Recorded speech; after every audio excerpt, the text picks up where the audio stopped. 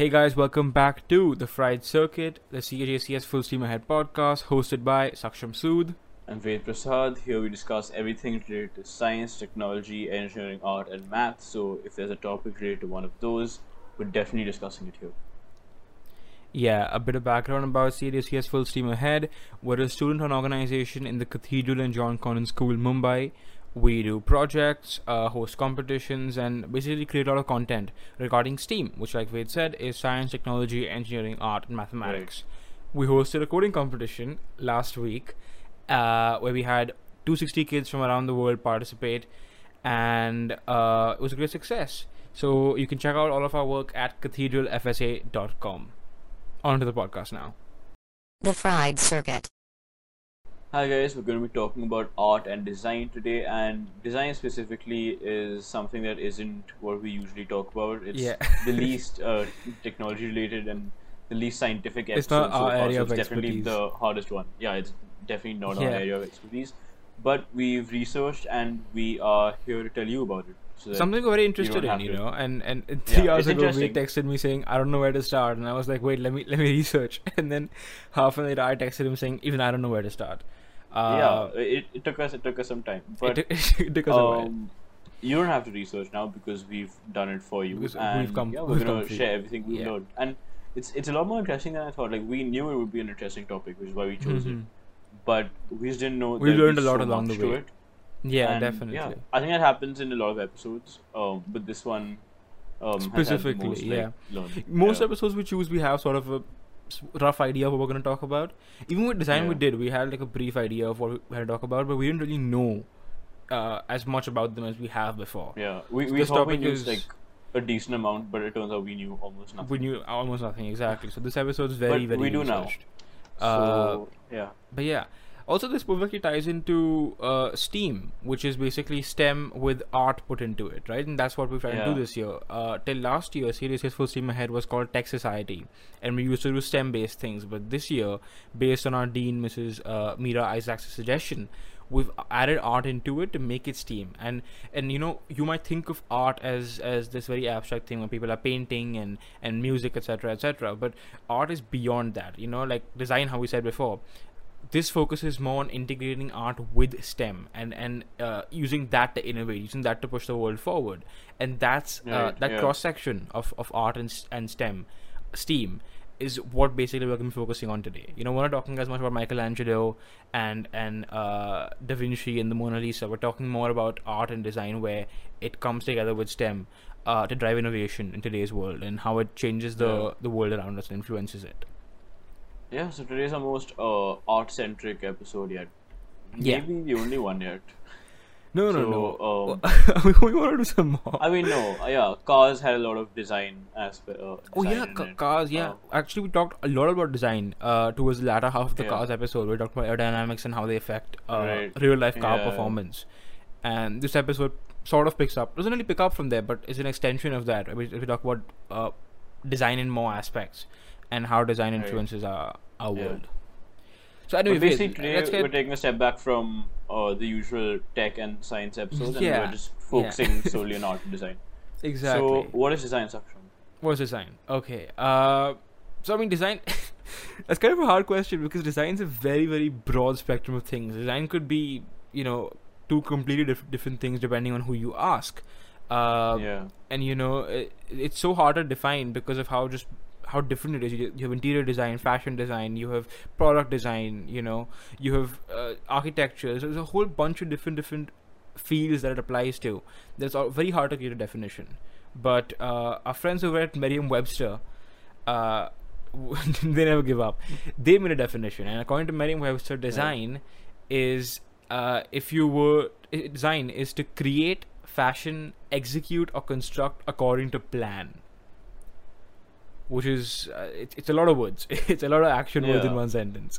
I feel like what they're basically, like, the one thing we can basically take away from this is that design isn't simply about the appearance of a product, which is what we think about, right? Like, we think about maybe an ad campaign, we think about the design of it, we think about specifically how it looks, right? What are the colors like? What are the the shapes and the logos like? How they laid things out, you know? How they formatted it. We think about that as the only design aspect of it.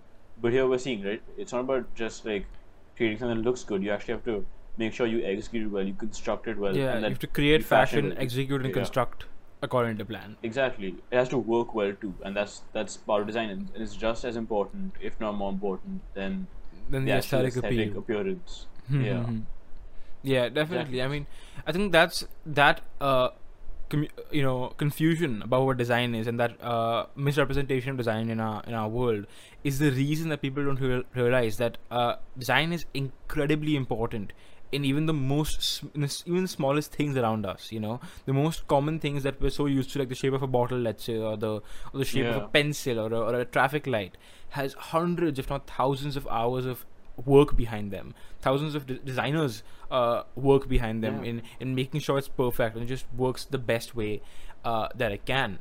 And that's what design, I would yeah, argue, is one of the most, if not the most influential thing around us, like even more than tech yeah. or science per se, Right, because because it applies technology is tech and just one. science to bring it Yeah, together, like exactly, to bring it to exactly. life, And really. technology also just is like one specific field that uses design, right? But even before we have like modern technology, like the Exactly, and, digital and age, and we're going to talk design was about still this being used and everything. later on as Yeah, well. But any tech product, from your phone to your laptop to this mic I'm using, it's all about design. It all comes down to design at the end of it. Uh, it does. yeah, and that's what design is like, so important, and Yeah, that's why I want to talk about design today. yeah. So That is why it's so important. Is because it's part of everything that we use. Like even the smallest thing. Like literally we're everything. talking about a pencil or a traffic light. Any Hmm. product that has been sold to you, hasn't been sold just because of its like functionality. If it was sold to you because of functionality, then they didn't really think about the design aspect of it, which isn't a good thing. But you Hmm. probably also wouldn't have bought it then. Yeah, Um, I mean, there's a reason, yeah, you've gone from caveman clothes to now having shirts, t-shirts, yeah, suits, pants with pockets right, in them, cargo pants with right, 10 pockets in them. right. It, And that's all because of design innovation. If it was only functionality, then simple caveman clothes would suffice for us in, right, in, you in have most like conditions. certain parts of your body that you want to cover up, and you just take cloth and cover it. But that's not what we're doing today. If that Yeah. was what we're doing, we wouldn't have design. But we do, and it's really helpful. And we're gonna get into that. Yeah. Um, So why is design important? Let's just we already got into the topic actually, but yeah, this is our next thing. Why is design important? How does it influence us? yeah. One thing is obviously what we just talked about is that it's used in the products that you use every day, like the service and products that you use every day. All of them have had some design thought gone into it. That's Yeah. obviously one thing. But if you talk about why people focus so much on design, why people um, spend so much effort and research and time and development just for design, it's again it's about a few things. One is obviously yes, the appearance, how it looks. That's a huge part of any product. But it also helps it function better, right? If you design something well, you design it in such a way that you get rid of the tiny setbacks, the tiny oversights. Yeah. You sort of prevent the oversights from happening because you're designing it well and you're taking out all the minor problems from your product, right? Yeah. Uh, I mean, and there's then so many products and services that you interact with every day, and right, the fundamental way that you interact with them, the fundamental way they work, also, is all based on yeah, design. Design plays a big role in the interaction between products and services. And like you said, it's not all about aesthetics or looks. Although aesthetics and looks are a part of design. It's yeah, they're fundamental a major branch of part. design that's Yeah, different, which we're gonna get into why that's important. But function and functional design and making a product so that it doesn't fail after multiple uses or continuously does the job equally well, that is all part of design. And we might assume design just with the shape or the feel or the finish or the materials used in the product, but even stuff like a business model or a customer experience is design. The fact that you can walk into McDonald's and order something and they have that ready and they can instantly give it to you, that way of yeah, working is also by design. It's also a part of design. The business model of yeah. a fast food chain, for example. Yeah. Like when we say the functionality of your product, we don't just mean like a physical product, like Yeah. maybe selling like a bottle, something that's sold to you directly. We talk about the entire experience. Like when you go to McDonald's and the product has that functionality, that design. We're not just talking about the food itself. We're talking about the entire experience. Walking in, Yeah. ordering, getting your entire food business. quickly, getting it at a like at a relatively low price, which makes it appealing. Exactly. All Yeah. of that. That's Price all too. part of the design. Yeah, Exactly. price is a big part of fast food. We talked about this before. The subscription model or the microtransaction model in video games. That's also Right, a the design. That's freemium also model. by design, Yeah. where they make you pay for small things in the game to then make big amounts of money at the end of it. But even that would come under design. In fact, a very an Indian example actually of design serving function is the Marico industry parachute coconut oil bottle design. So basically, like a long time ago, I don't know how many years ago now, coconut oil used to be delivered across India in tin cans, right? Square tin cans, very basic, very, someone just hammered it together, and that used to be used to deliver coconut oil across India from place to place. The problem was that in the winter that would freeze, and you could basically not use coconut oil. Back in North India, in Delhi, and etc., it gets really cold and the oil freezes. Also, rats like oil, and if the thing is made of plastic, or if it's made of like cheap plastic, or if it's made of tin, rats can easily bite through that, and the oil leaks and there's a lot of wastage. So Marico, which is the company that owns the brand Parachute, when they got into the coconut oil business and they found this problem out, they designed the modern Parachute coconut oil bottle, which is a cylindrical bottle with no edges, and is made of a special kind of plastic with a special kind of coating on it. What that does is that in the winter it doesn't freeze. It has thick blue plastic. Yeah, the blue plastic bottle, exactly. It's iconic at this point. So many ads you've seen it in across. And that bottle was designed specifically for this purpose, because in the winter it doesn't freeze, one, and two, no rat is able to get its teeth around it. Yeah, one, because it's hard, obviously, and it's thick, but also because they've just completely avoided sharp edges. Right? Exactly. You would just slip off. You can just imagine slipping off these rounded curved surfaces, and very hard it also for looks a rat to bite through. much better than tin cans. It's great from a branding perspective as well. And actually learned this from Mr. Harsh Mariwala, who had come and given a talk somewhere that I attended, and he was talking about this. And this is a prime example of design fulfilling almost all of its purposes, where it serves function and it looks aesthetically good. And that's an Indian example of how we've seen design change and how improve stuff. Yeah. And also, here in this example, it has the functionality and it has the aesthetic appeal. But even if you don't have your design, you're focused on functionality. Like if you have a product and you want to redesign it, even if you don't really change how it functions, but you just change how it looks, that still has a major impact on the consumer experience, right? Whether or not people use it, whether or not they like using it, whether or not they recommend it. And this is actually the aesthetic usability effect. And so there are these two researchers at Hitachi doing. You probably know Hitachi. It's a technology company. In Japan. So Hitachi has these two researchers, Masaki Kuruso and Kaori Kashimura, and they basically demonstrated this effect because they made two ATMs, right, automatic teller machines, where you could withdraw money, and they made them identical in every way related to functionality, right, and how you use them, how it operates, all of that, and like the buttons, the layout, the user interface, all of that. The only thing that they changed was how it looked, like its appearance from the outside. One was a plain old machine, very clunky, very just it does what you need it to. It's just plain gray, whatever. And the other one was actually they made very beautifully designed, right, aesthetically at least, with the graphics and how it looked from the outside. They had everything. Certain way of. It still functioned the same way. The amount of time it would take would be the same, or it has the same steps in giving you your money, all of that. The only thing that changed was the aesthetic, the appearance, and obviously people use the one that looked better more, and that makes sense, right? Like you see two things that work the same way, you would tend to go for the one that looks better because it's just more appealing to your eyes, right? Before you actually touch it, before you use it, before you think about how it works while using it. The first sense that interacts with it will probably be your eyes. It could be like smell, it could be hearing, but here it's sight, right? It's vision. And when you see something that looks appealing, you will tend to go for that thing first. That experiment was incredibly influential in making the aesthetic usability effect, or improving the aesthetic usability effect in fact, so influential that, you know, like with any experiment or with any hypothesis, there were a lot of doubters. So an Israeli scientist called Noam Traktinsky, I'm sorry if I said that wrong, also conducted the same experiment in Israel, and it was also confirmed over there, where, you know, it almost proved for sure that in human nature, if you had two options between things and one looked beautiful and one wasn't as aesthetically pleasing, you would go for the more beautiful one. And of course, everyone has harnessed this to make sure that whatever product you have, whatever you're designing, whatever you're making, looks good. It has to look good. It can't look bad. And I think, you know what, just let's do a quick activity, like a virtual activity across a podcast. Everyone is watching right now.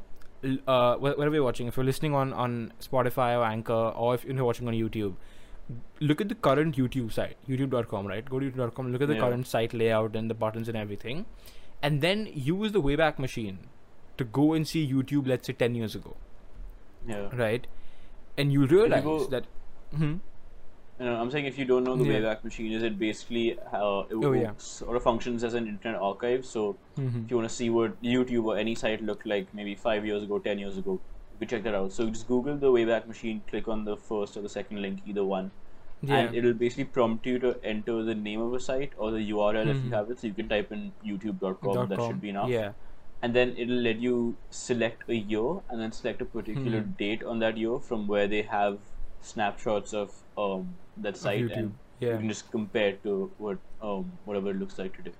Exactly. So do that, and even though the functionality of both YouTubes will be exactly the same, they'll both play back video to you, you'll see that there's a very, very big aesthetic difference between the two. Right? And almost guaranteed you would choose modern YouTube over old YouTube. Because just the design has improved so much over time that it would be almost unnerving to use a 10-year-old YouTube design, even though it show you the same videos in the same way, you know, the same play, pause, skip ahead, skip back thing.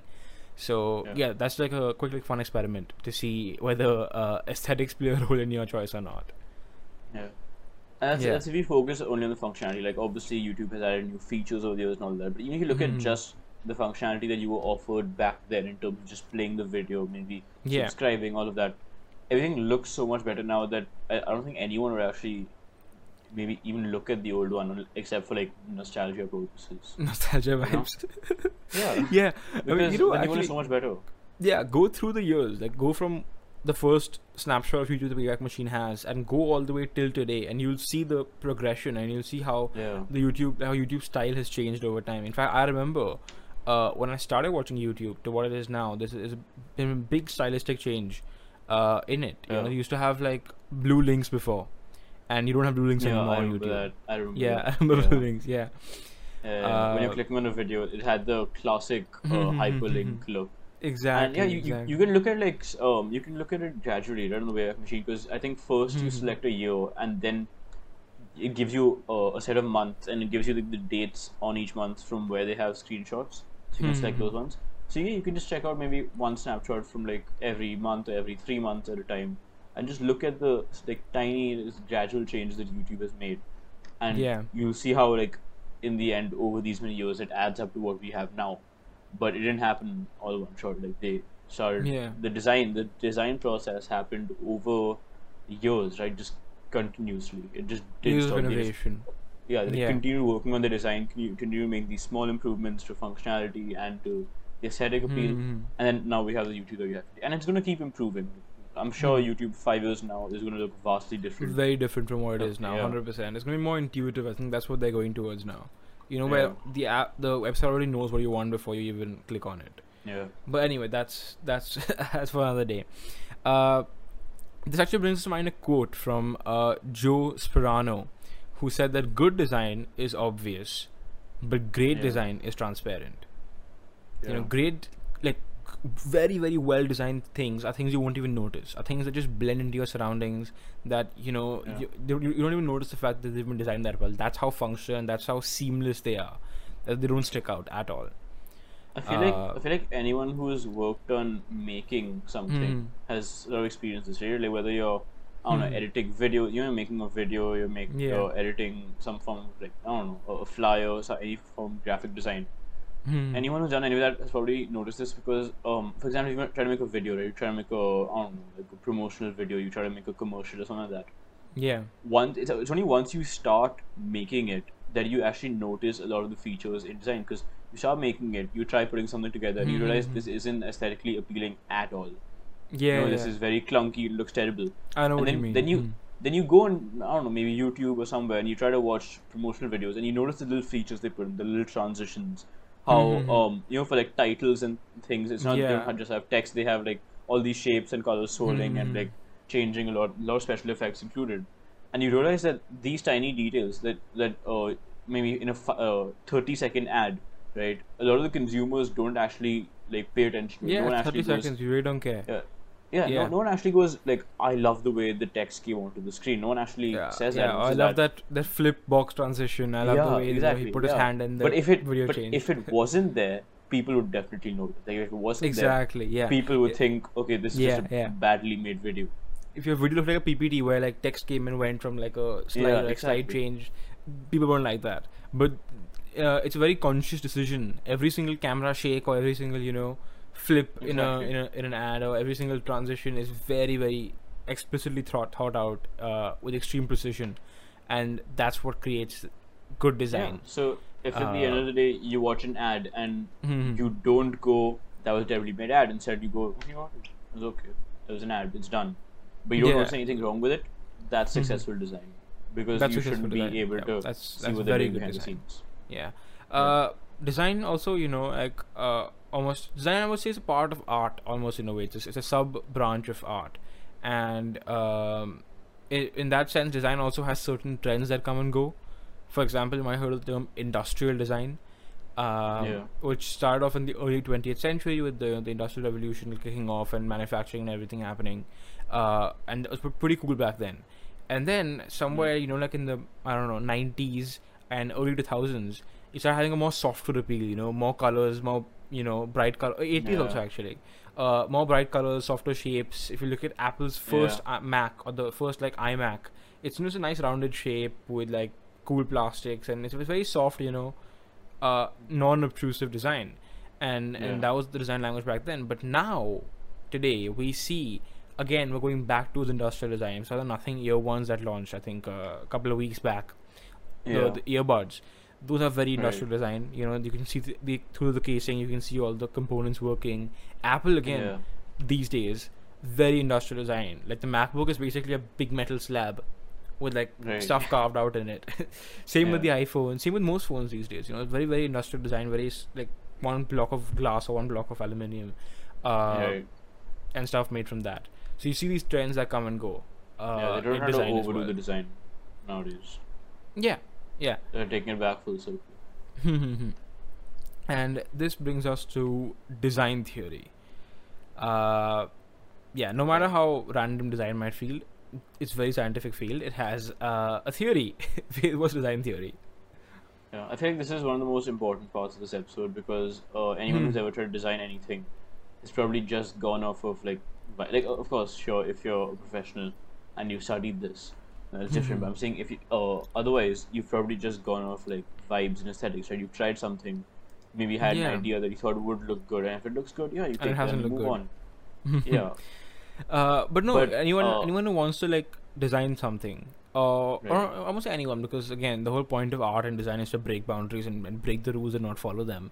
But to anyone who's wondering, okay, fine, if great design is so good that I won't even notice it, then how do you know that it exists, right? This is how you know. Pay attention to these small cues around you in everything, and you'll be able to understand why it was made in that way. Why does that shape exist? Why is it that color and not the other color? All that is design theory, and these principles, design theory, more than being like a set of rules that you have to follow, it's more of a convention, or more of what you would see usually in design. It's overall trends and guidelines that most people tend to stick by. So there are basically five design theory principles. Five principles in design theory. Those are alignment, repetition, contrast, hierarchy, and balance. All right, and we'll get into Yeah. each one of these. Right, we'll get into them individually. But just again, alignment, repetition, contrast, hierarchy, balance. Saksham, what's Yeah. alignment? Okay. Alignment basically is so we as human beings like order. Okay, we like things to be a certain way. That's why we prefer to arrange our things around. We, even when we're trying to remember stuff in memory, we tend to put it in an organized fashion. Order is Yeah. pleasing to the eye, is soothing. So alignment, nothing but that. Alignment is simply aligning elements of the design together in either in groups or putting them in a way that aesthetically pleases our eyes. It creates connections. Alright, so if you see like two things next to each other, you very automatically sort of looks at one, looks at the other, and tries to establish some sort of connection between them. So in alignment, you would have them aligned a certain way, so your brain was able to Right. create a connection between the two, and it also was more comfortable to your eyes and your brain to understand and comprehend. Yeah. Yeah. Oh yeah. No, that Then we makes a lot of have sense. repetition. Yeah. Yeah, no, in repetition, it's basically there are certain elements. Like obviously, you can't make every if you're a certain brand, if you're a company, you can't make every single product the same. You can't make every single service the same. But there are certain like elements that you want to repeat just because it's a staple of your brand, right? And it gives consumers a sense Part of the of brand's identity. association and Yeah. familiarity, right? Gives them a sense of, okay, this feature is just part of this brand. Then that thing sort of becomes iconic, right? So, for Yeah. example, McDonald's, right? You have the classic red and yellow Red and combo. yellow. Yeah. Spotify, green Yeah. and black. Yeah. So, like, suppose you weren't mhm. wearing your glasses and you're looking at, I don't know, a billboard that was maybe 500 meters away, right? But you see that the billboard is mainly red and has maybe some yellow in the top right corner, has some yellow in the middle. You will automatically know that that is a McDonald's, That's McDonald's, yeah. advertisement. And Just that's because repetition of the repetition, right? of the Because you, in elements your again and mind, again. you associate that color combination with McDonald's. Yeah, Exactly. it's like even logos, right? Like Nike with the swoosh. Yeah. It's I mean, if you look at it, it's just a simple tick, right? That's all it is. But when you see a tick and you see it shaped like that, the only thing you're going to think of is Nike, even though a tick is such a common symbol, like in our lives. Yeah, I think with Adidas as well, you see this more through their products. So Adidas is basically three stripes, right? But like it's in a certain shape.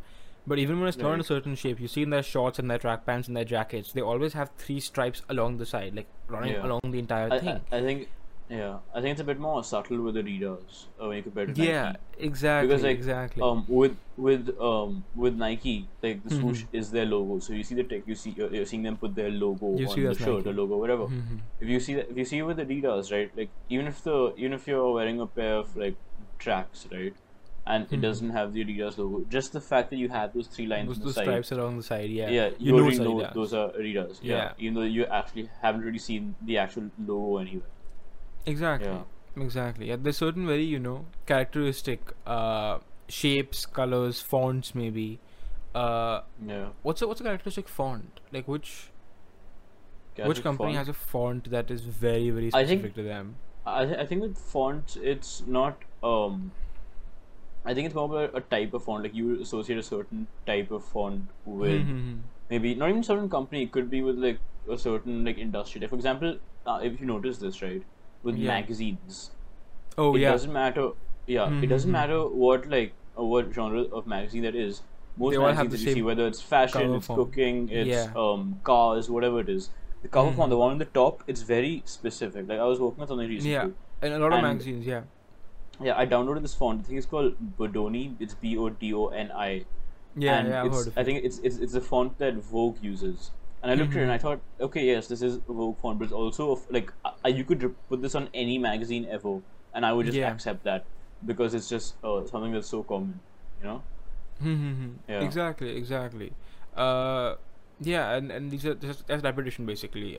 Repeating those elements across multiple different things that creates a brand association identity, and that helps people, follow and keep in line with whatever's happening. Next, we Right. have contrast. Yeah. What's contrast? It's another color thing. Yeah, contrast more again the color thing, and it's something that most people know. It's common sense, but it's just good to talk about.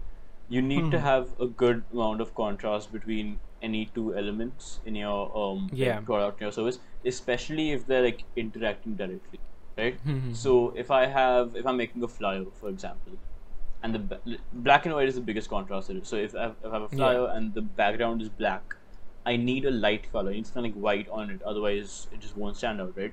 Worst case, it Exactly. won't stand out. Like maybe something slightly duller, like maybe like a dull orange or something. Then it might not stand out. I'm sorry. Best case, it won't stand out. Worst case, you won't be able to read it at all. Because imagine you have a black background, and you put, I don't know, maybe like dark blue text on it or like dark purple Yeah. text on Yeah. it. Won't work. No one's gonna be able to read it, especially if they're standing like far away, like it's on a billboard or somewhere, right?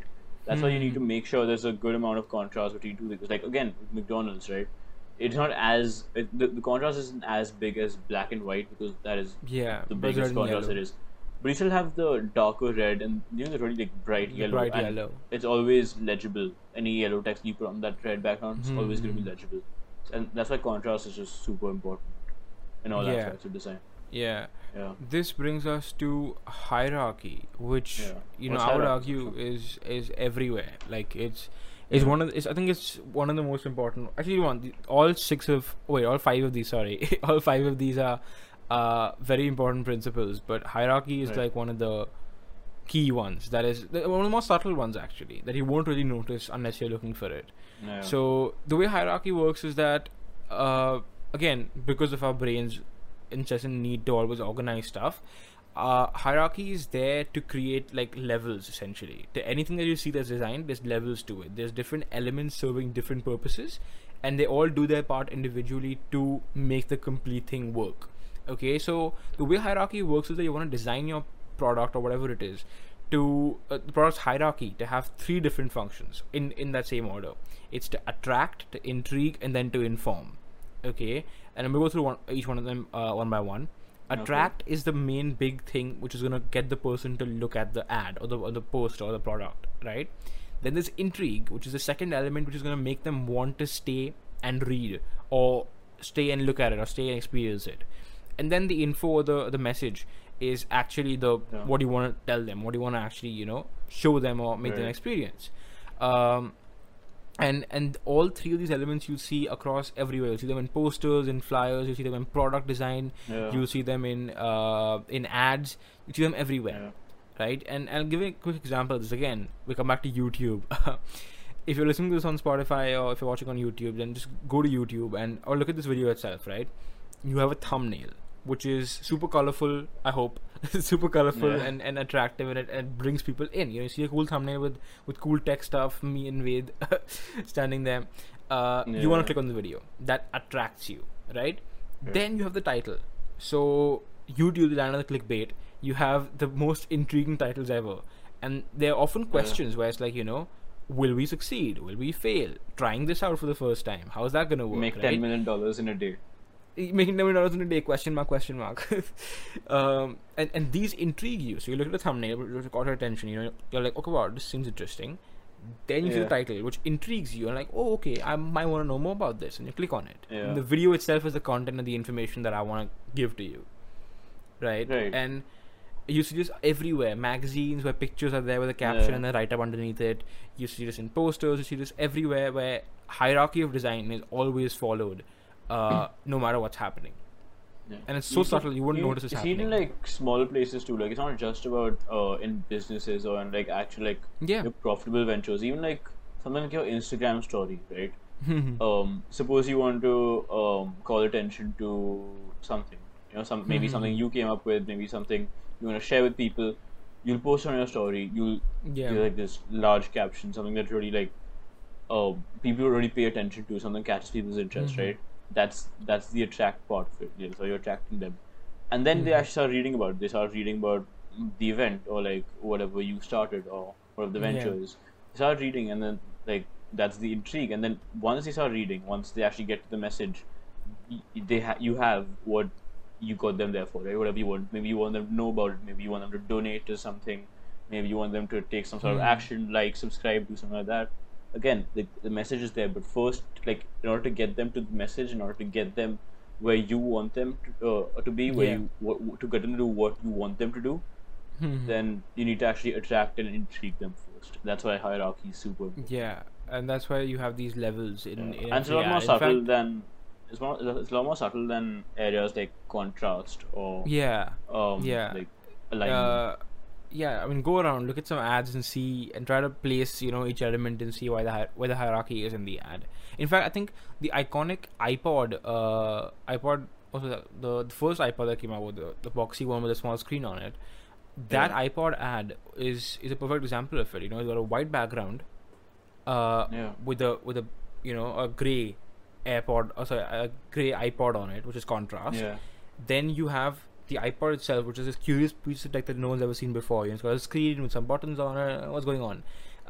That attracts you. You look at the screen, you're like, okay, wow, that's something cool. Then it says, the big tagline, iPod, and you're like, oh, what's an iPod? And then it says 65 million songs on your wrist, which is not wrist, sorry, 65 million songs on your pocket. And then you're like, oh wow, okay, so that's what it does. And Apple is the king of design and marketing in that sense. We're going to get to that in a bit as well. But Apple does this really, really well. And every Apple ad you'll see, or every Apple poster you'll see, will follow the design principles almost to the T. Yeah. Yeah. Yeah, no, Anyway. that's right. And we are going to get into that because there's a lot we have to discuss. Because I mean, unless we give you guys examples and real-world applications of how these principles are used, you might not fully understand it. So we're going to give you it's a very, a lot later. And more than just examples, vague. It's a very theoretical. We're talking about very theoretical right now, and it doesn't make a lot of sense unless you can visualize how it's used in the real world. Because it's not very intuitive. And once you visualize how it's used, like once we tell you exactly how people use it, how like institutions, like companies use it, you'll see how effective it is, because these are things that, again, design's everywhere. It's in your day-to-day life. These are things that you will have experienced. So it's relatable content here, right? Yeah, so like and we'll tell you about it, and you'll go thinking, Mm-hmm. this is actually what they're doing. I've just never realized it until now. So we'll get to that in a bit. Yeah. The way designers look at products or look at the world or anything they're working on is fundamentally very, very different from what you would look at something as. When you're buying, I don't know, a new phone, the factors that you're considering to buy the phone are vastly different from the person who designed the phone in the first place. He had a completely different outlook on why he chose certain things. He or she chose certain things. And we're trying to take a dive into that perspective. We're trying to take a dive into how designers work and why they do what they do.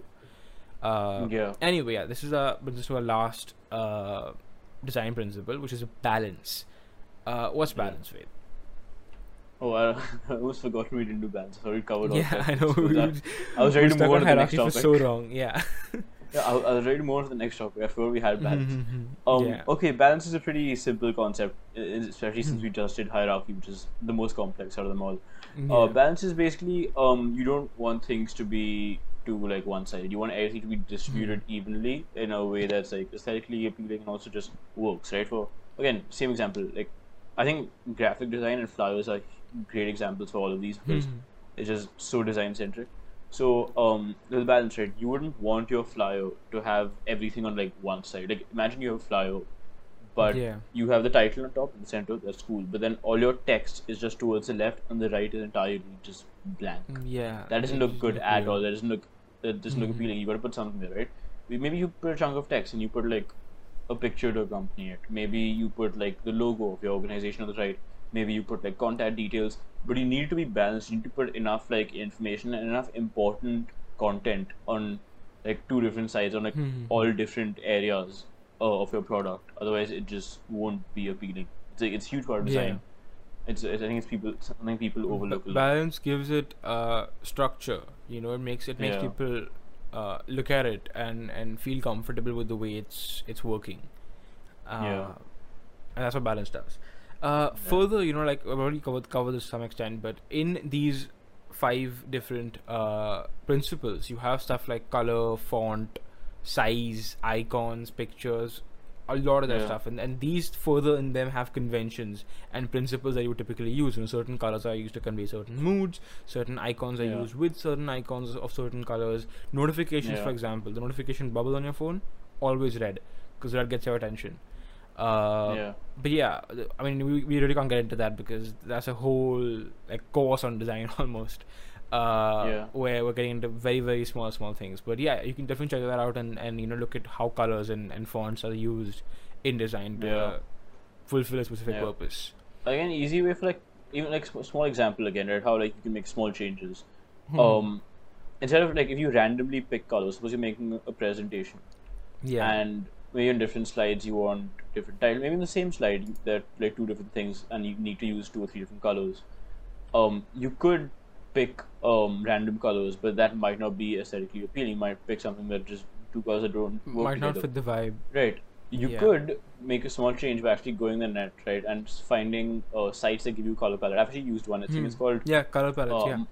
I think there's one called mycolor.space, and what you can basically do here is you can go ahead and enter a hex code for the color that the primary color you're using, and it gives you like several different palettes of like different colors that work with that one color.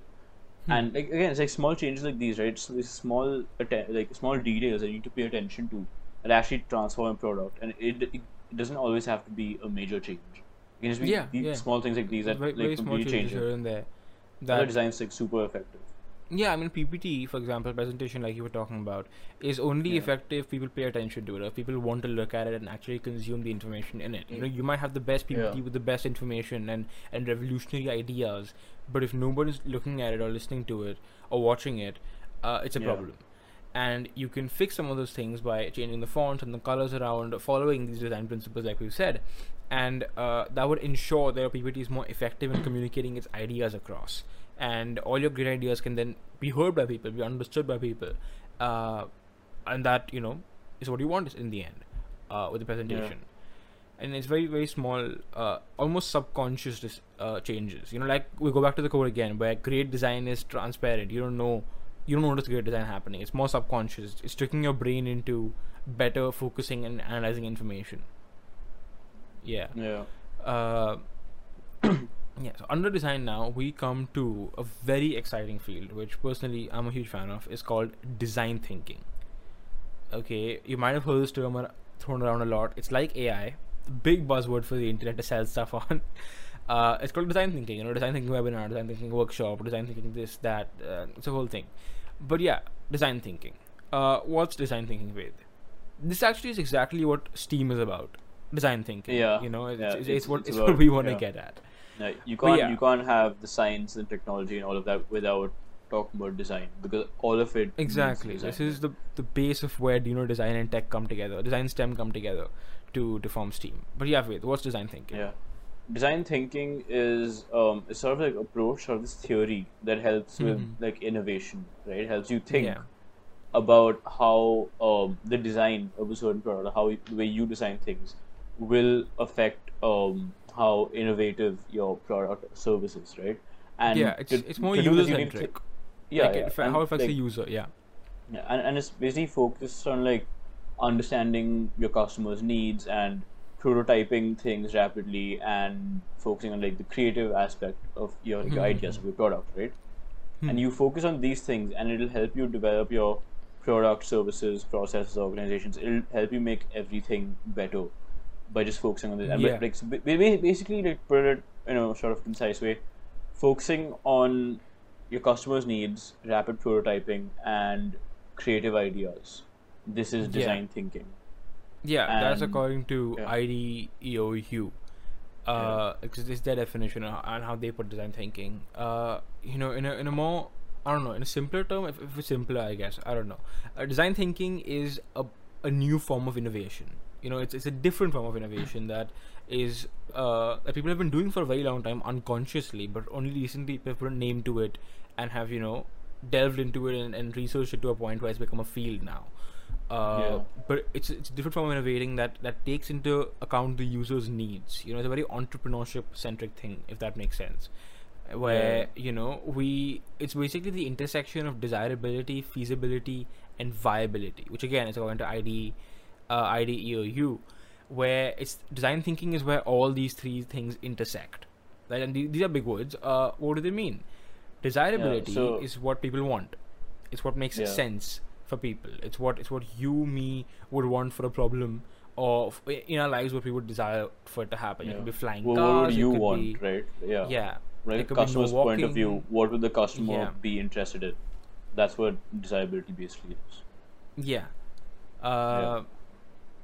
Then we have feasibility, which is what's technologically possible. Like can you actually make it happen? Flying cars, for example, a little bit iffy, but Yeah. other stuff, yes, you can make it happen. Electric cars, So that was more realistic, and now it's here. and Right? now So it's a reality. Yes. you gotta find that perfect balance. Yeah. So that's feasibility, and then lastly, and equally important, is viability, which is this sustainable? Can this be scaled? Can this continue for years and years and years? Is this something that's going to go ahead? It's going to grow and it's going to become bigger. And where desirability, feasibility, and viability come together is where design thinking happens. You want to create something that's desirable, viable, and feasible. And it seems pretty complex. It seems like it's it's a bit much, but for that they actually have a framework and they have steps that you do when design thinking.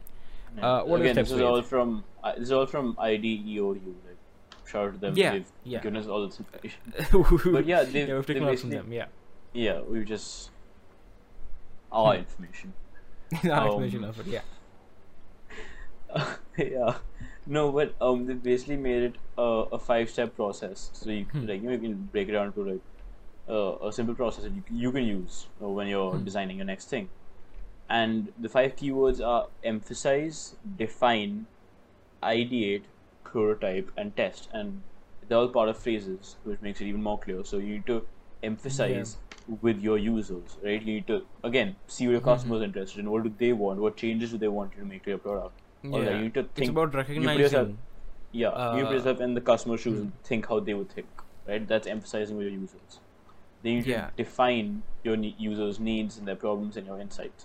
Again, like once you've thought about like what the customer might think about a certain product, then you have to like actually like put it down. You need to look at what changes they want. You'd want to make based on your customer's needs, right? You need to look at the customer liked this aspect, they didn't like this aspect. How would we change our product in such a way that you want to very specifically put it down into words? What you've recognized, you want to be able to express that and be able to define that almost. That's step 2. Yeah, and then you have to ideate, right? By challenging assumptions and creating ideas for like solutions. Yeah, it's about thinking out of the box. That's why design thinking is called design thinking. It's because you think of creative solutions that are not the most conventional ideas. It's something new, something exactly. fresh. Yeah. And obviously it's related to the first 2 points. It's about the user and about helping them with their problem. The point that you just identified and you wrote down and you defined, you want to ideate for that.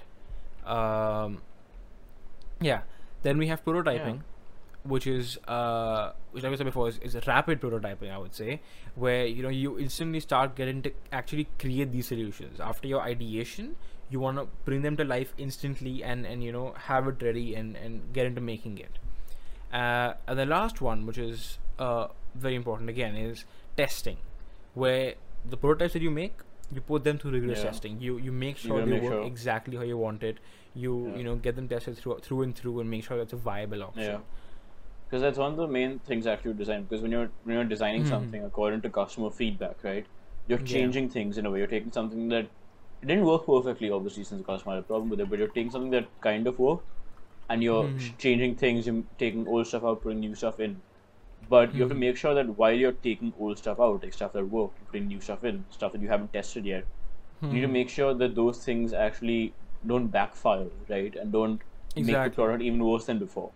So testing is a huge part of it. You can't just assume all your changes are good and then send it out to the world completely untested. You need to make sure just thinking of new ideas really and making solutions isn't enough. You have to test it and make sure that it actually works. Because something that might seem good on paper might not actually work really well once you actually release it, right?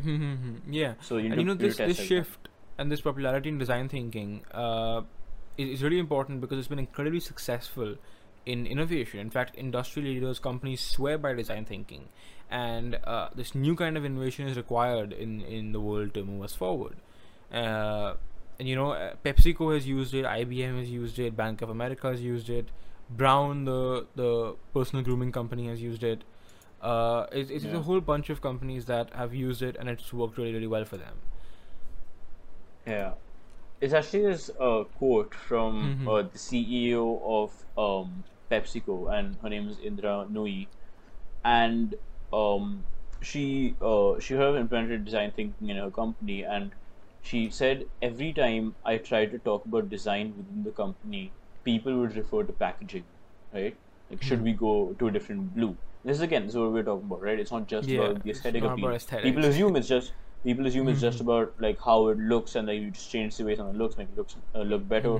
The problem's fixed, but that's not true, because she goes on to say it was like putting lipstick on a pig, as opposed to redesigning the pig itself. Yeah. I realized we need to bring a designer into the company, and that makes sense, right? Makes a lot of sense, yeah. Like if I have a phone and it's terribly inefficient. Okay, if I have a car, I think if you're talking about inefficiency, vehicles are the best. If I have a car and it's terribly inefficient, it uses an insane amount of fuel just to go like 1 kilometer, making it like work better and look better aerodynamically, or like maybe making the car make sleeker, it look better, with the curves, so it looks more like the classic sports car. That's not going to fix your problem, because it's still guzzling fuel at a rate that no customer wants. So you need to go deeper than just the surface. You can't just change the way things look and think, okay, it looks nice, it works.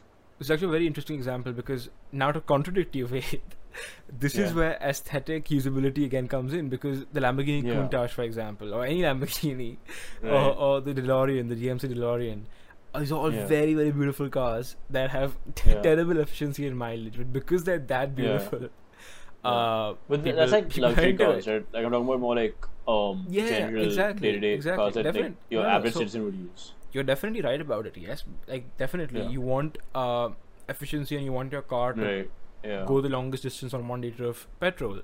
But there is a point in the scale where you go so beyond towards aesthetics or towards performance. In the case of like a race car or a super high-end sports car, that efficiency ceases to matter anymore. No one really cares about the efficiency. I mean, like if your functionality is 0, you can't bring your aesthetic appeal just up to like 100 and expect to work. You got to take it like 500 at that point.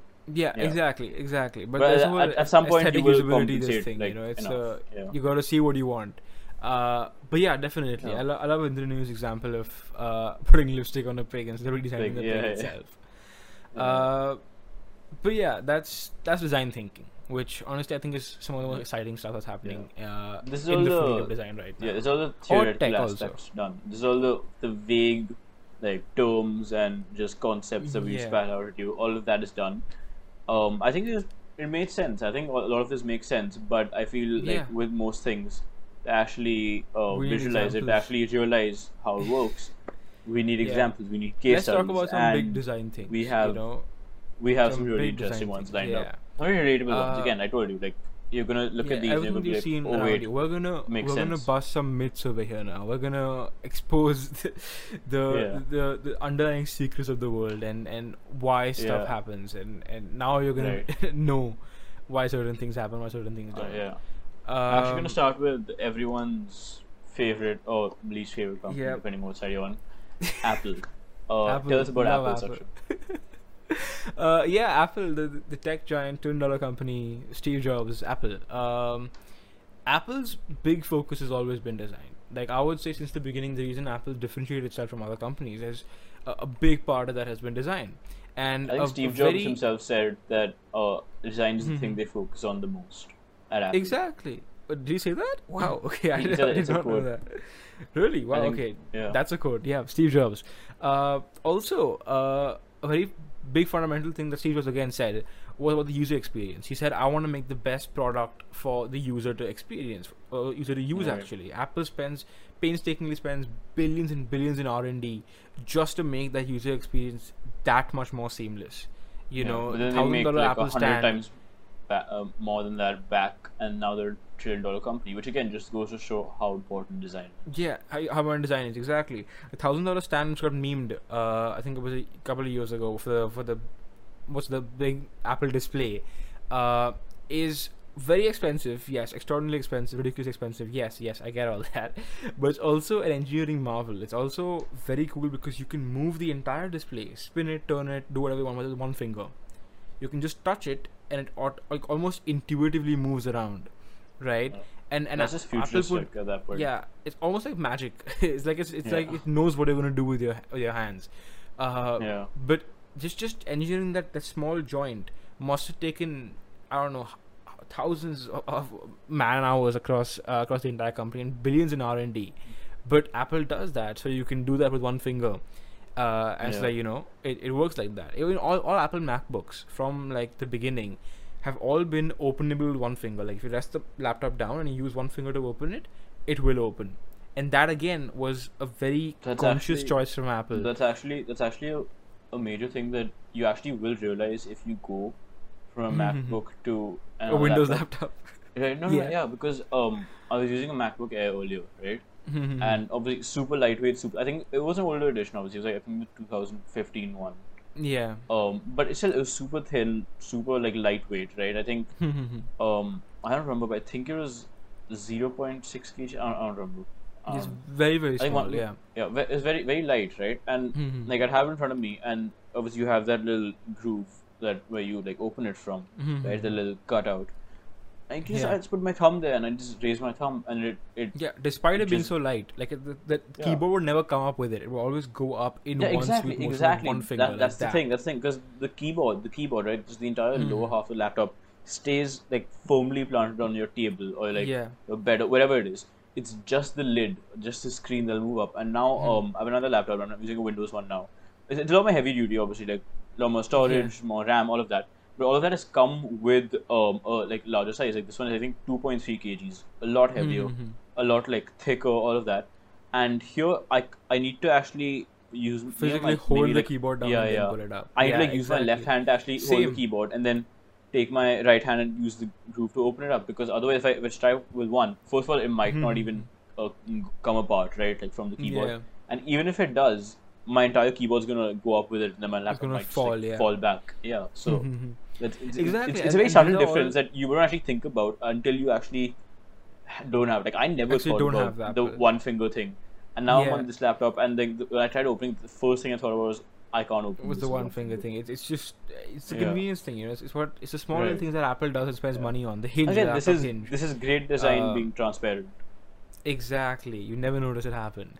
One of the earliest examples of Apple design was that back in the day when you used to buy, I don't know, like a phone or some piece of tech that had batteries in it, whether there was a removable battery or not, they would always come in the box uncharged. You had to take it out and charge it for 3 hours before using it. Apple was the first company which decided to charge its products and then put it in the box. So whenever you opened an Apple box, there was always, the device was always charged and ready to use. So when you go to a store all excited and stuff and you come back with your brand new iPod or iPhone or MacBook, you don't have to wait for another 3, 4, 5 hours for it to charge. You can simply open the box and ready to go, and you can start using it and start enjoying all the Apple magic. And that's another example of a little bit of design. Today you see any piece of tech that you buy will always be charged in the box. And it's all part of the custom experience. Phone, watch, Kindle, anything that runs everything on like will always battery, come it will come pre-charged, at least like 60%ish. Like 70% easily. And again, this is design being like, this is an example of design not being transparent. About not being transparent and also not being about aesthetics. So here it has nothing to do with how anything looks. It's just functionality and design. Definitely. Even the, like, talking about unboxing experience, right? Even the Apple boxes, if you ever unbox an iPhone, there is a certain speed and a certain acceleration that the box opens at, and you can't change that. No matter what you do, how hard you pull, it's always going to open like that. And the way it opens is that you keep lifting the lid up, and the box gently slides out. Now that may seem like a random thing. Who cares about the box? It's a cardboard box. It doesn't really matter. But that is again specially engineered by Apple and tested. All those boxes in a factory are tested by robots multiple times to make sure they open that exact same way every single time. And it's just to give you that beautiful, smooth, slow, almost suspenseful unboxing experience when you open a new Apple product. And it's so crazy to think of a robot that specifically makes cardboard boxes and then tests it out. But again, that's the Apple thing. That's the design thing, which elevates the brand and creates almost aura around it. Yeah, exactly. Which is aura around it, makes that experience that people want more of and they want to come back to. There's more like there's other like tiny details, right? If you can use any Apple device, like whether it's a phone or it's a laptop, whether you're using iOS, Mac OS, whatever. You always look at like the icons, right? Look at like your app icons. They're always like rounded. They're always very soft and very like aesthetically pleasing. Yeah. Okay. Like and that's something that's one of the more like visible changes, like differences between like maybe like using a Mac or using a Windows laptop, right? When you're using a Mac. Sure. You have like the default wallpapers, which are again super nice. You have like shot probably an iPhone shot in 4K, just landscape, natural scenes out of that. Those are very nice. But if you look at the folder icon on a Mac, right? You have the blue folder icon, and it has like those curved edges. It's like this light blue color that's like really like visually appealing, right? Like it looks good. Like it looks like non-threatening. It looks easy on the eye. And you can in the font is really nice. You click on the folder once, the way it pops up is nice. Like it doesn't just appear, right? If you click on Windows right now, right? And the window it has sharp edges, and the window just like opens up in front of you. I click on my file explorer and it just opened. If you look at the Mac, like it starts off really small and like it zooms in to fill your whole screen from there. Right? Yeah, again, I'm on a Windows computer right now, and even the windows, like the windows of the applications themselves, are very sharp edges. The X, the square, the minus, all very straight lines. It's not very aesthetic. Yeah, like the minimize and the windows and the close window button at the top right, like all these huge squares that occupy that entire like space over there. And on the Mac you have these three tiny dots. There's one like green circle, there's one yellow circle, one red circle. Then just like part of the window on the top left. Soft. Very soft. It's a very nice part of it. And that's like these like small details that make things like look very different. Even the software updates for Apple, you will never see Apple do like a major software overhaul. Like what's considered major for Apple software is not what's major in the software world. All Apple updates are always evolutionary rather than revolutionary. It's always they add small things based on what you already know, and because of that, users are always very familiar with the operating system. No matter which version of iOS I go to, I'll always know what's going on. Some stuff that's new, little things that are different, but the base of it is always the same throughout. And because of that, that creates familiarity. Like we said, repetition almost, right? It creates user habit, and the habit's very hard to break. And it keeps people safe because there's no radical change happening around them. There's the same stuff they're used to, just a little bit newer, with a little bit more. And that they found makes that people good balance between it's still safe and comfortable. You know how to use it. You know what to do here. It's all like familiar, but also we've brought you new features. It's definitely an upgrade. There's a lot of new things, right? They've got a really good balance between the two, and that's why software updates on Mac and iOS are also different. I think Windows 11, right, which is coming out. I think Windows 11 they've started with rounded windows. Let me check that out. I think I saw that as well. Windows 11, for example, which is the next iteration of Windows, is a major overhaul. Like even though the basic functionality is the same, aesthetically they have different colors, they have different windows. The start thing is in the center. They moved the dock to the center. Yeah, exactly. It's centered in the middle. You have certain different things going on, and I don't know. Maybe it could have been done in a smoother transition. I guess Apple would never do that. Apple would always, like, if they had that as an aim and they wanted to reach there, they would take like 5 different updates to get there. I think, but they would incrementally keep adding small things till eventually it was a completely different software altogether. But they would ease the user into the transition instead of just here we go, new software. It's completely different. Get used to it. But that's enough about Apple. We've talked about Apple for so long. But Apple does design really well. It's a peak design company. That was the tech representation that we had to add for this episode because it's a Steam podcast. There's still SNT.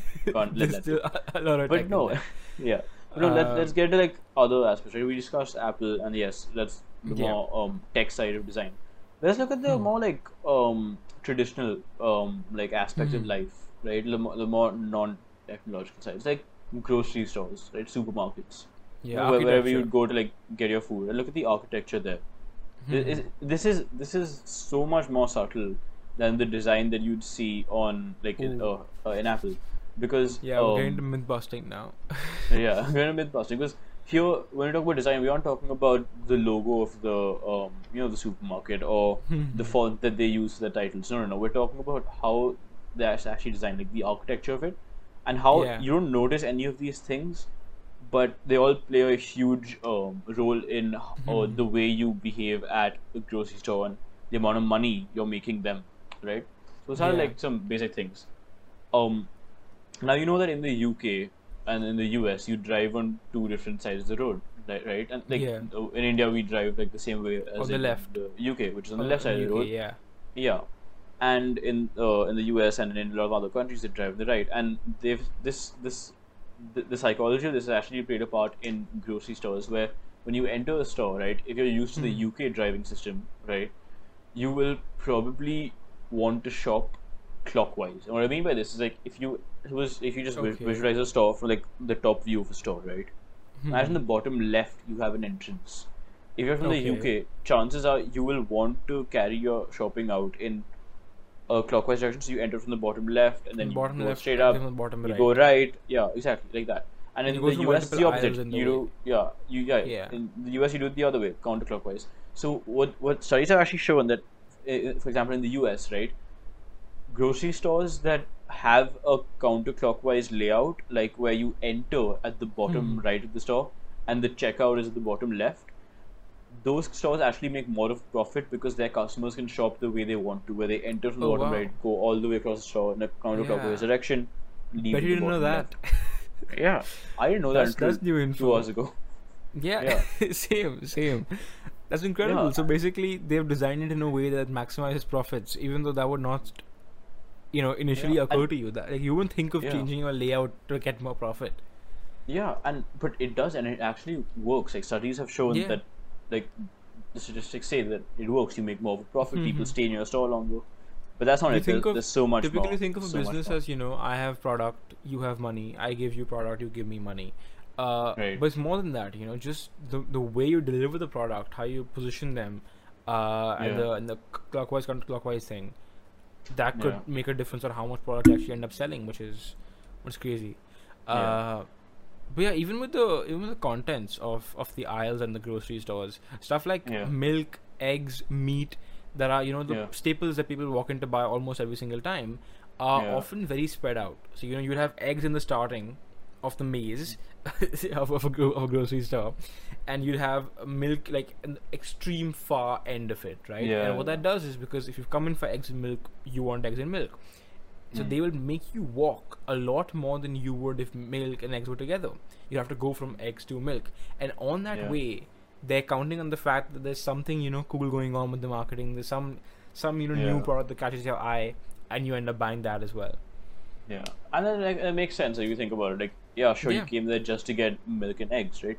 And they could put it together, but no. If you put milk on one end of the store, eggs on the other end, you're going to have to walk all the way around. And as you're walking, you're going to pass all these aisles full of things that you didn't originally plan on buying, right? You didn't plan on buying these things, but now they're looking at them. You're thinking, since I'm here, since it's just along the way, I'm not going out of my way to get it. I'm right here, and like now I know they have this. Might as well get it, right? And then they're making you, they're exposing you to a lot more of their content, a lot more of their their products, so that that you end up buying a lot more. You end up spending a lot more. That's what they actually care about. They actually end up spending a lot more. It actually works, Then you it works. It works. That's why they do it. Like, if you think about your experience in a supermarket, right? Even if you come with like a grocery list, right? You come thinking, okay, I'm going to buy this, this, and this. You're walking around, you see something you like. In your head, you go, okay, but why not? Chips packet on the side. I like the idea of that. Yeah, why not? The biscuits. Right? Yeah, pick it up. Yeah, and like at the end of it, you think, okay, I got what I came for. I got what I wanted. But that's not what you wanted. But it's not what you came for. You came for like 2 or 3 specific things. You left with 10. So every time they're making you spend a lot more money. Don't get scammed, guys. Stay woke. Yeah. now that you watch the fried circuit, you're aware. Yeah, and they do that. Run straight. Close your eyes, put blinders on. Go straight from the milk to the eggs. Get those 2 items and leave. No peripheral vision. Just go to the end. No peripheral vision whatsoever. Yeah. And they do they don't do it like opposite ends of the store. They do a lot of other things. Like they do, they put the most like profitable, not even not the most profitable, just the most sold items, right? The ones that people buy the most. They put them in like the centers of aisles. So that while you're going there, while you're going to the center to pick it up, you're passing at least like half an aisle full of products that you didn't plan on buying, right? Yeah, but Another now thing, you like, kind of want them. yeah, or like cereals, for example, right? Like when you're looking at cereals on an aisle, so you have like 4 different shelves of cereals. They put the most profitable ones at eye level, so you're looking right at it and thinking, "Oh, you know what? I could get this one." And then the shelf below that, right, which is actually where your child's eye level would be. That's where they put the more sugary cereals, right? The ones your child would like pester you to buy. Yeah, because those ones are also like and profitable. the So, kid's like, throwing a tantrum to get the new sugary cereal now. yeah, so like if you go to a grocery store, you might notice, right, in the four like in the cereal section with the 4 shelves, the second shelf from the bottom, that's the kids one. That's where you'll find like the Chocos and the Fruity Loops and the super sugary cereals. The second one from the top, which is like where your eye level will probably be, there you'll find like the normal like Kellogg's cornflakes, right? The ones that the muesli. they are like this. They're still refined and all. They're still unhealthy and like refined, but like the just the general ones that are really profitable. And then maybe at the top and bottom you'll find like the whole wheat stuff, the organic stuff, the stuff that isn't like as profitable, as attractive right? to The them, one that they don't want you to actually that get. won't And be at like, eye level. That won't be anyone's eye level. Yeah, like, you exactly. need to really want to come over there for it for exactly. you to buy it. Yeah, that's basically supermarkets and grocery stores. Yeah, you never knew, did you? Stay woke, guys. Stay woke. Now you know. Kind of great to spend Now my you money. know. Now you know. Now you know. The fried circuit. We are essentially helping people save money now. We are the reason that you have more cash money with you. Yeah, we helped you avoid scams with cryptocurrency. We helped you not donate to like Star Citizen. We told you. We about, helped you like, card design. not follow AI as a buzzword around the internet. And now we helped you not follow the AI scams, and now you're saving money in the grocery store. And we're doing it for free. You know what? What if you wanted to save even more money? What other place eats up money like no other way? What place takes in billions of dollars of profit every day? Yeah, where do millions of dollars just like change hands every second? Yeah.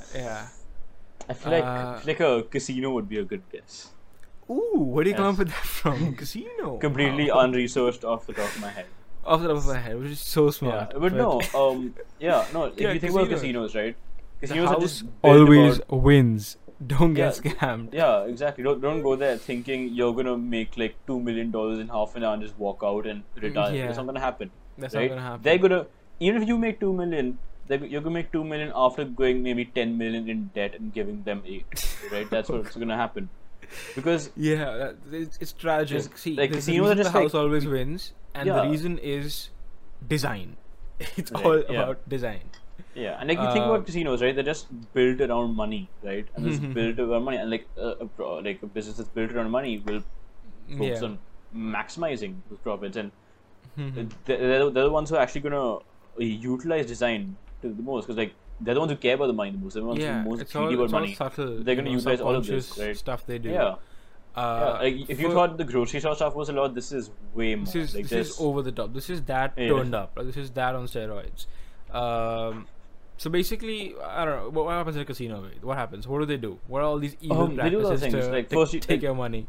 Okay, yeah. I think about a casino experience, right? You walk in. What's the first like you walk in from like outside. You're walking like I've never been to a casino, but sure. I have never either. This is based on what I've read movies. And watched based on movies. Yes. Yeah. But like if you imagine it, right? If you know what casinos are like based on movies or whatever, if you imagine you're just walking outside on the sidewalk. It's all gold. Sun is shining. Everything's nice. Yeah, everything's all nice and like quiet, peaceful. Maybe there's some traffic noise, but apart from that, not much. And then you enter the casino, and like, immediately, like everything just hits you once. It's like sensory overload. There's like bright colors, these flashing lights, loud music. It's people talking, people like excited about like winning money, losing money. People either like either like they're really happy about it, they're really angry. There's people walking around with food. And there's like money area, and it's just like the whole environment just takes you by surprise. Intoxicating, and, you feel the vibe, and you're like, I'm ready to go. Let's go. I want to. It makes you want to like blindly participate. Just go and be like, I'm gonna participate in this. I'm gonna do this. I'm gonna spend all this money here, right? Yeah. That's the first thing that hits you. It's what hits you like immediately because you're going. It's such a sharp transition from like whatever was happening casinos outside. Have fake winners. Like again, it's just complete like what's it called? Deviation. It's a separate topic, but again, part of the environment. Casinos often hire people who come over there with determined cards and predetermined odds, and it's almost a rigged game where casinos make them win. Where they'll win like a bunch of money and be like, yes, I won. I'll scream loudly, tell everyone they won, right? Yeah, and that's basically it's not instance that will open other people. Exactly. That they can also win money. Exactly. That's possible. So people like see it's that. not just People see that losing. guy taking like $2 million in chips from the table and it's big winnings, and they're like, wow, if he wins, surely I can win. Maybe the game wasn't rigged against me. It's sort of what like influencers do with giveaways, like donate $5 to my Patreon, and the winner will win $100 gift card. And then the winner happens to be like their cousin or someone. their cousin or someone, exactly. That the person has not actually won the money. It's the casino giving the same money to itself and then taking it back. But yeah, they do that. They create this whole environment which makes you want to gamble, and go beyond whatever you even plan to gamble. But that's not it. It goes further. What's next, Ved? Yeah, so you walk in and there's a sensory overload. Everything is hitting you at once, and you start gambling. But the thing is, they don't want you to start gambling because, like, yes, you can start gambling, you can spend money. They want you to stay there and just keep spending money and just not leave, right?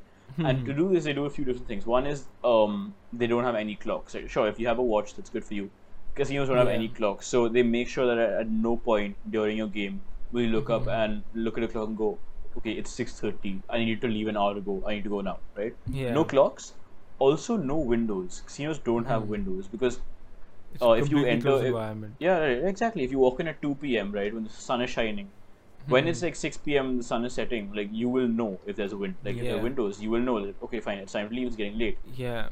They have no windows, so there's no source of natural light except for the entrance, and that basically like it lets you believe that time isn't running out. Time is just there. Yeah, I can stay here as long as I want. Basically lose track of time. You don't know how the sun's going, what time of day it is, whether it's day, night, whatever it is.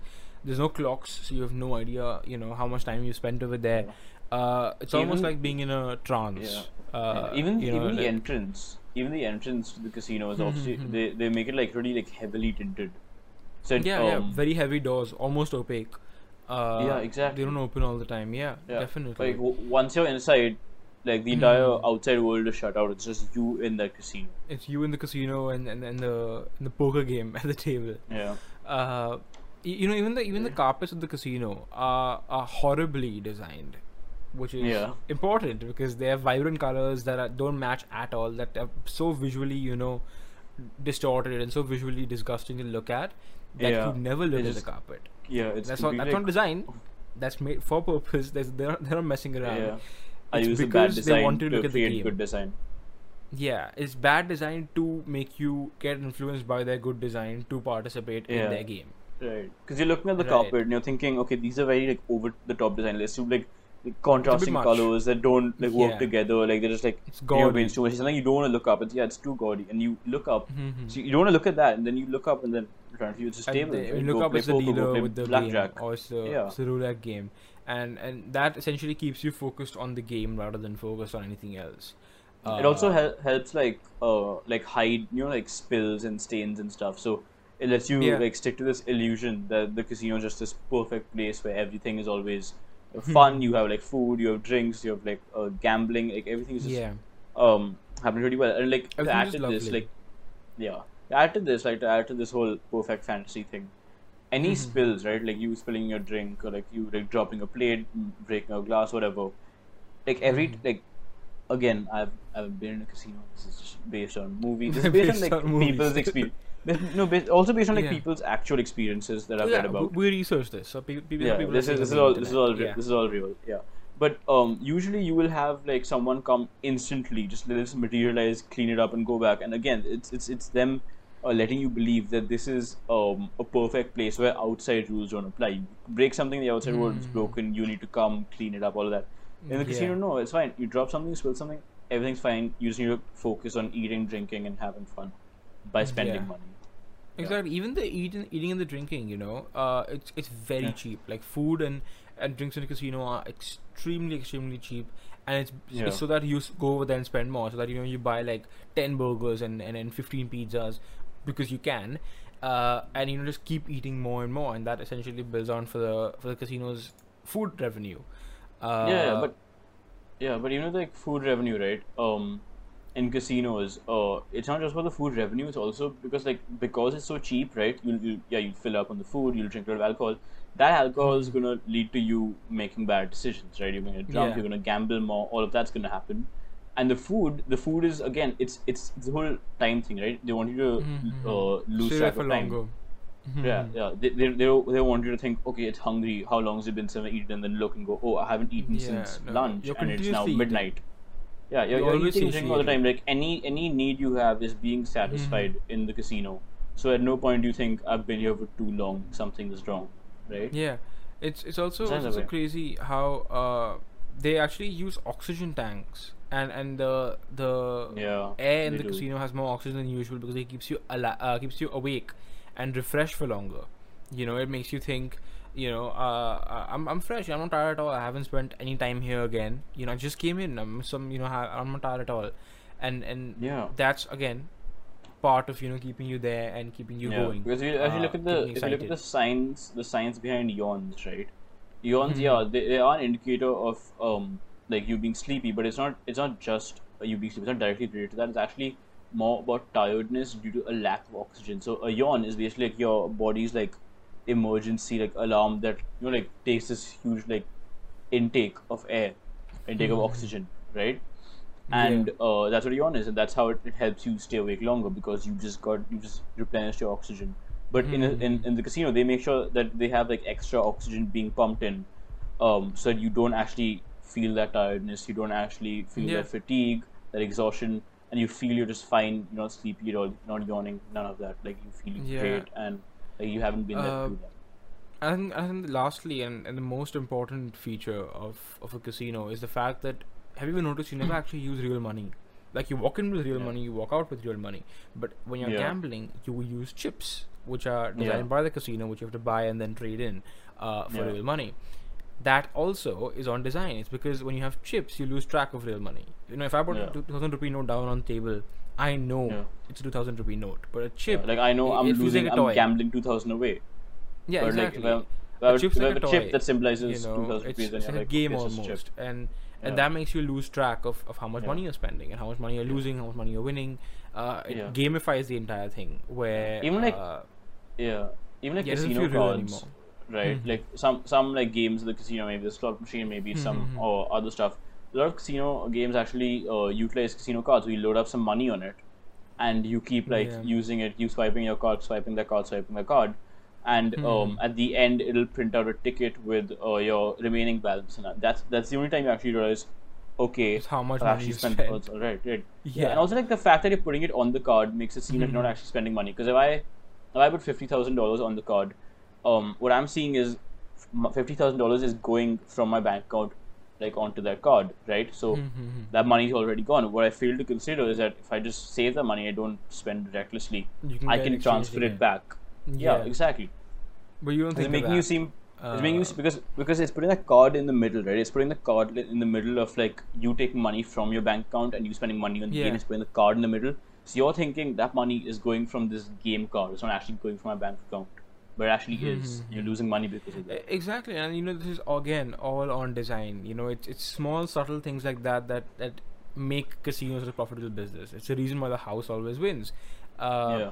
And it's all design. There's nothing else to it. It's just simply. It's not a fluke. They make sure they all. Human behavior. How do we influence that? How do we change stuff around?